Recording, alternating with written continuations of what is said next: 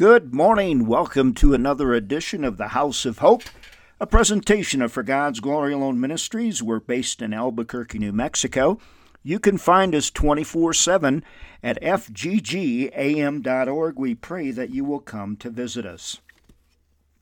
As I've shared with you from time to time, I've been doing many funeral services.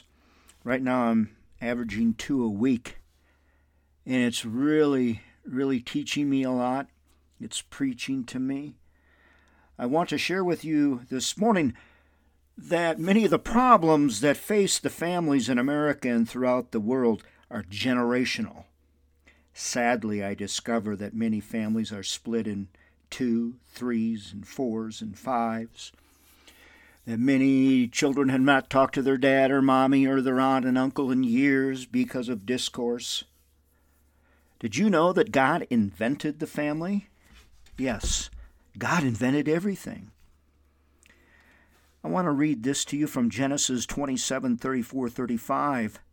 Because this morning, if your family is in disarray, arguments, hate, divorce, drugs, alcohol, whatever your family may be suffering from, I pray that this will help you. When Esau heard the words of his father, he cried with an exceedingly great and bitter cry, and said to his father, "Bless me also, O my father." But he said, "Your brother came with deceit and has taken away your blessing." Isaac's family was dysfunctional. There was favoritism. There were 2 brothers that hated one another. There was a dad who was caught up what he could see and feel, A mother who was scheming, one son who was shady, and another son who was heartbroken altogether in this one family. But God was at work in this family. You may say, my family's a mess. It's a stinking mess. Good news, God is still God. I want you to see what God did. In Hebrews 11:20, it says, by faith Isaac blessed Jacob and Esau concerning things to come. Despite the very, very bad dysfunction, God was still at work. A wise man once said, God does not change us in order to love us. God loves us in order to change us. Oh, God loves your family. God loves you. You may say, my family is one royal mess. Hang on! God is not done yet. What in your family seems too messy for God to redeem? Or in yourself? How are you encouraged by the account of Isaac's family members and the work God did in their lives? I love that. God does not change us in order to love us. God loves us in order to change us. God loves your family. God loves you. Praise God. Satan has been at odds with man since the beginning. He was kicked out of heaven because he could not follow leadership. We are called the children of God. God adores us.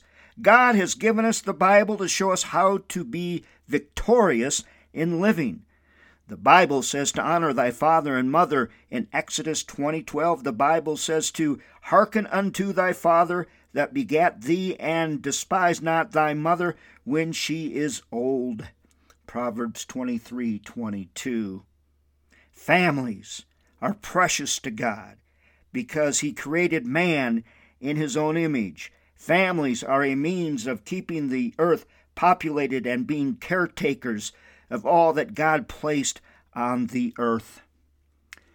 May you love your family more than ever, and may your family, if it's divided, broke up, will come together in our Lord. Seek out your pastor to help you with this if it is a problem in your family. Many families are suffering from separation and discourse.